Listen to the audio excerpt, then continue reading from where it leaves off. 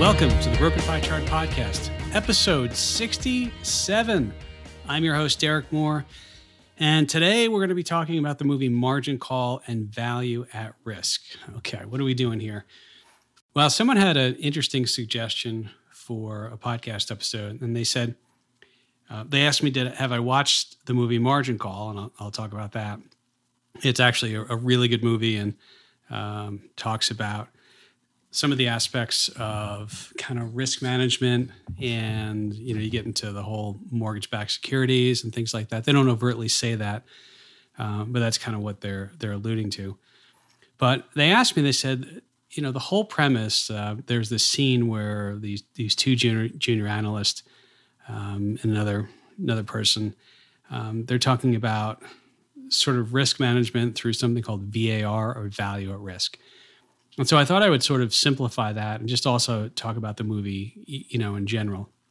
If you haven't seen it, I think, it should be streaming somewhere. I think it's running on HBO right now. And I can't remember what year it was. It might have been 2011-ish or something like that. But, it's got an unbelievable cast. In fact, in one of the IMDb reviews, said if you want to see an acting clinic, watch this movie. And it's got people like Jeremy Irons, Stanley Tucci, Simon Baker, Paul Bettany, Demi Moore, Kevin Spacey, and then Zachary Quinto. And that name might not seem as familiar, but if you see the person, you'll kind of be like, oh yeah, I know who that is.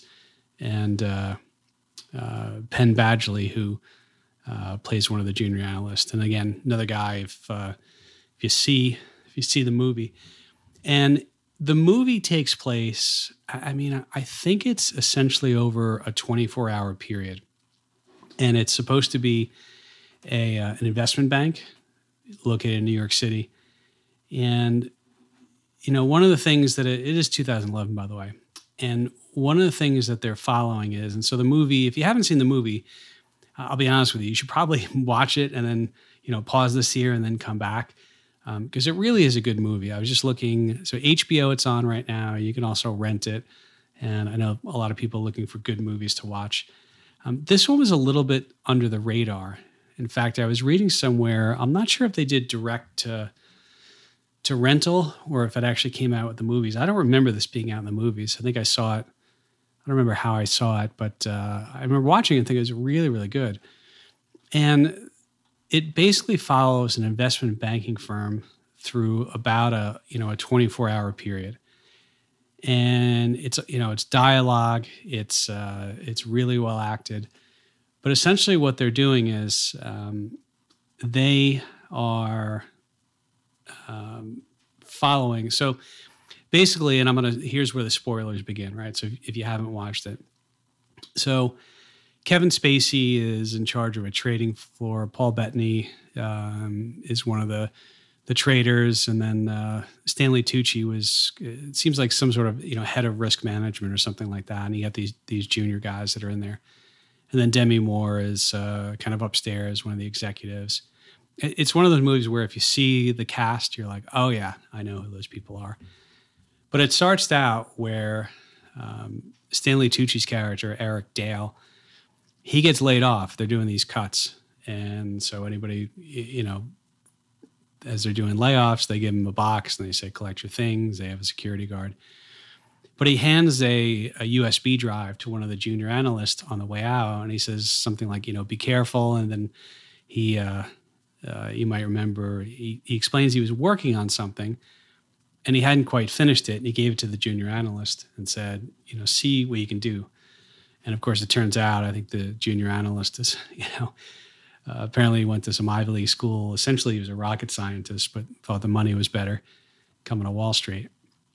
And so what he does is he goes and he looks at these models. He's looking at these risk models, and he apparently completes it. And when he does, he calls, now his boss and one of the other junior guys and says, hey, you got to come back here. And he starts to look at it. And there's the scene where he basically says, what this guy, Eric Dale, Stanley Tucci's character, was looking at was historical patterns, historical risk metrics, and he was using what's called a value at risk. And so value at risk, essentially, let's look at it this way. It's a measure to say it looks at what's happened in the past.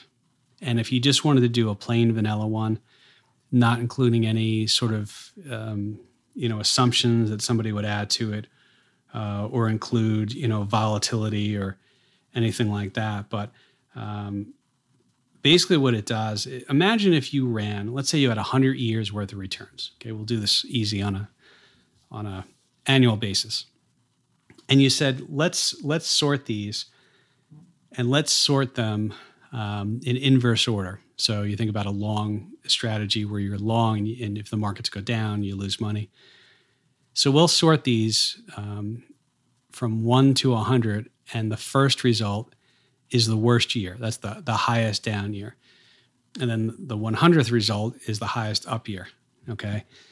And so if you only had 100 results, and you would say, okay, 5% of the time, I would expect to lose less than the fifth from the top one. Remember, the top is the most down year. The fifth is the fifth worst year. And so that's also called, when you do a value at risk or a VAR, you do them at different confidence levels. And so let's imagine that, you run these numbers, and for a 95% confidence, you say, okay, 95% of the time, I should lose less than X. So let's say you're running some numbers and the fifth worst drawdown is negative 21%.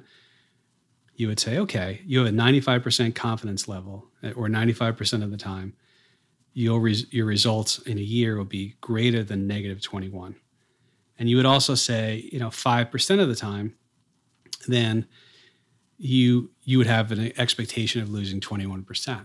And so if you're a firm and you have, it doesn't matter, firm or individual, you would say, okay, and then you put a number on that. So you say at $1 million of a portfolio, you have a 95% confidence that you will lose less than $210,000, right? 21% on $1 million in a given year. And so you would say at a 5% probability, you would expect to lose $210,000, okay? And let's say you did it at the 99% confidence level. That means a 1% probability, right? And let's say that number was minus 34%. So you would say 99% of the time, based upon all these historicals, you would expect to lose less than negative 34%, okay? Now, it's important to remember, markets, and there's that's sort of a normal distribution, and without getting too technical on probabilities and things like that, you would say that if markets returns are normally distributed, you would just say, okay, well, but we all know that, sometimes one of the tails, if you look at the bell curve and the left side or the right side, the left side tail tends to be a little higher. And so some people might argue you can't really do that, but irregardless, that's essentially value at risk, or a VAR. That's what they're talking about. All right. So in the movie, there's this great scene where they're all standing around, and he says, hey, I figured out what Eric was working on. Eric's the character. I think, he was working with some volatility levels. And so what does that mean? Well, I'll explain in a second how, you might use volatility. But he says Eric's numbers were looking at historical patterns. And so basically kind of doing what I was just explaining. And I think they were doing on mortgage-backed securities, and, they had leverage, which brings in, a different thing. But basically what he said was he took historical patterns and he stretched them 10 or 15%. And moves outside of those levels. And, in the movie, he says the losses potentially could be greater than the value of the firm. And so basically what he's saying is the firm had a certain risk assessment, and they had some risk assumptions. But this guy and then the junior analyst figured it out that actually those are wrong. And in the past couple of weeks, they had actually moved outside the levels. And so, which brings about losses. So I will say, okay, so that's, and you think, well, okay, well, the way I explained it with, the 99% confidence and 95% confidence and annualized, just stock market returns, right? But it's a little bit different than that. And you also have the idea of this sort of leverage that comes in. So I'll explain it this way, right? Let's say that, they're at a 5% probability, a market would be down 21%. And you say, well, okay, you can lose 210,000 on $1 million. Okay. And that's based upon just historicals. But what if there is leverage, or the leverage is intertwined, like, using credit default swaps and using X times leverage? You think about back to the long-term capital management, and they were using levels, and you had multi-standard deviation moves, but because of the leverage, kind of wiped them out. So in the way of the movie is, if you moved outside some of the expected volatility-based models, and I'll explain volatility in a second, the losses magnify and are really, really great. And you might remember during the 2008, 2009 crisis period, you saw, credit default swaps or collateralized debt obligations, or, swaps on MBS, mortgage-backed securities. A lot of the risk models were all created based upon historicals and what theoretically or historically, or what the probability was that losses would be, what percent of bond, mortgages would go bad within the bonds, right? So they also talk about volatility, and it's worth noting that, so just, every market that has options, that has something called an implied volatility. An implied volatility is just a fancy way of saying, how much does the options market expect something to go up or down in, let's say, a one standard deviation range? Remember, one standard deviation is 68% of the time you're within here and here, if you can see my hands on a bell curve. And two standard deviations is, how often, what would be the range? And remember, one standard deviation is about 68%.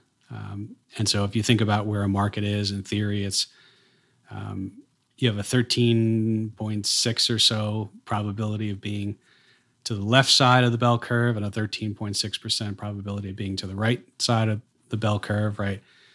Because 100 minus 68, and then you divide it by 2. And then at a two standard deviation, it's like, that's roughly 95% of the time. And so you have a little over 2% chance of being to the left or the right in a normal distribution. And then, of course, you get up to three standard deviations, which is, 99.7 to about 100% of the time. So, and markets, of course, can move outside of those levels. But essentially what you're doing with regards to volatility, the options market. So I'll give you an example.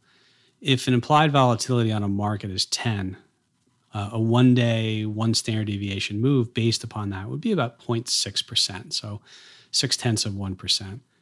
And then you double that for two standard deviations, which would be about 1.25%. But if volatility was 25, implied volatility, a one standard deviation move would go from 0.62 to 1.57, and a two would be 3.14. It's just, another standard deviation from the single.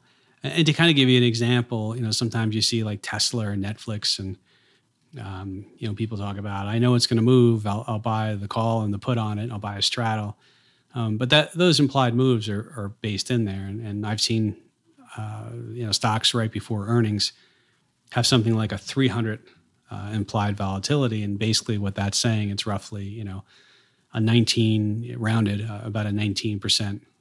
Expected one standard deviation move up or down, and about a 38% two standard deviation move up or down. So basically, you take whatever the implied volatility is divided by the square root of 252, which is 15.875. Anyway, I just go through that to kind of get back to the movies. When they're talking and they're in the office, and basically what they're saying is they had some volatility adjustments to expected moves in the market. And if a market moved X%, they figured out what the losses would be. And what they're saying is the volatility or the value at risk, the VAR models weren't right. And when the junior analyst finishes it, he's like, hey, we're already moving outside of these ranges. And if they move more, the losses, as I say, could be more than the value of the firm. And so, think about value at risk. The flaw is a lot of times it's based just upon historicals. And as I said, if you had 100 results, but I'll give you an example. Like I think it was Microsoft, and I did the average daily return. And the value at risk 95 percentile would be something like, a minus 2% would be the expected daily return. At the 99% confidence, it would be minus 3.19%. But that's only a year. The more sort of years you have, the more data, the more robust it is. But of course, that has its own challenges. So the movie, though, what it does, it goes beyond the value at risk. And basically, once these guys figure it out, then they got to, go up the chain. They got to start making calls. And Paul Bettany calls his boss, who's Kevin Spacey. I forget the character he plays, who calls, the head of the firm, which is, or his boss. And then he calls the head of the firm, who's Jeremy Irons, and comes in. And then they sort of go through it's basically, meeting and trying to figure out what to do with this stuff they have in the books. Because they figured out if they don't get rid of this stuff, and if they don't get rid of it before everyone else realizes the value should be much lower. So in other words, the value that they were marking to the market, the value that they put on the assets, based upon their analysis, they weren't worth what they thought they were. And so what winds up happening is Kevin Spacey's told, hey, you got to sell this stuff. You got to go ahead and call up everyone that you know. You got to dump the book meaning all the assets, and you got to figure out, just get rid of it. And there's this big sort of interplay between Jeremy Irons and Kevin Spacey with the idea of, hey, I can get rid of this, but we'll never do business with the counterparties again, because essentially you're sticking with things that aren't valuable. And so the one thing, with the movie, it's sort of, unlike The Big Short, and I'll link to the episode I did around The Big Short and credit default swaps and explaining that. But the idea with The Big Short was they actually went in and they sort of explained, you remember they used Anthony Bourdain, they used a couple actresses, singers, to sort of simplify these different terms, CDO squared and credit default swap and, all of that stuff. Margin call didn't do that. And it's one of the reasons why I liked margin call a lot, is they just sort of let it happen and they used the terms that they used. And, I don't know if it was theoretically based upon one of the investment banks. If you Google it, there's people, some people think it was Goldman, some people think it was Lehman. There's different, or Deutsche Bank, but there's different views on that. But I think it was just a really well done movie, really well acted. And if you sort of have a little bit of understanding of this idea of like, okay, here's the problem. We thought the assets are worth this and they're not. And we also thought our risk model would keep us out of, taking X amount of losses, and we were wrong. And they start to talk about when they figured out the model, it was actually really different. So if you haven't watched it, go ahead and check it out. It's on HBO. Doing this episode too got me thinking about, what's some of the best finance or investing movies of all time. I doubt, I think Margin Call is right there up with it. It's, like I said, it's really well done. And The Big Short, I actually really like The Big Short as well. I thought it was, really interesting. And, it goes back to Wall Street, the second one that they did, all good movies. And then, there's The Smartest Guys in the Room, the story about Enron. And that one gets interesting. They actually get into the whole mark to market and what they would put as a value on assets. And it turns out that some of the assets they were putting a value on I think they put a factory or somewhere in India, and they based it on future expected profits and brought it back to the present to put a value on the asset. And it wasn't even done yet. It wasn't even built yet. But that's sort of a good movie too. But anyway, let me know if you want me to do episodes on another movie. Let me know what some of your favorite movies are. I appreciate the suggestion to talk a little bit about the value at risk. Hopefully that, makes sense. And hopefully you understand that, the simple way I explained it, just having 100 results and saying, what's the fifth worst? You're like, okay, that's, in theory, that's based upon historical. It's a 5% probability, back of the napkin. And you have a 95% confidence level, you'll lose less than that. And then you can also see that if someone is using a lot of leverage, even smaller changes could start to trigger things. And then you get into, the name of the movie was Margin Call. And in this case, there theoretically wasn't a margin call. But normally what happens is, if you're using a lot of leverage and you're putting up collateral, well, if you have changes and it causes the value of the assets to go down, what can happen is the firm they're being held at can say, hey, we're going to need more money as collateral. We're going to need you to bring in more collateral to hold these assets. And so, it might be worth, I think there's a couple of books on long-term capital management, and, they had values at risk and they had some assumptions, and, some of the markets moved in ways or got, correlations got broke, or they moved, amounts of sigmas. So sigma is kind of, if you move 2 standard deviations, a 2 sigma event, but you move multiple sigmas. The other thing I would tell you too is that I actually ran, I'll have to do it again. And I went back and I ran, I think it was 1928 until, I don't know. I think it was through 2017, 2018. I'd have to look. But I didn't spend too much time of it, but I was just curious. Remember 2008, the markets were down 37%. And I think the probability of that happening, again, just treating it as a normal distribution and just, looking back, I think it was less than 1% from memory that was the probability. So, if you were looking at that, you'd be like, okay, I got more than a 99% probability, or over a 99% confidence that I will lose less than 37% in a year.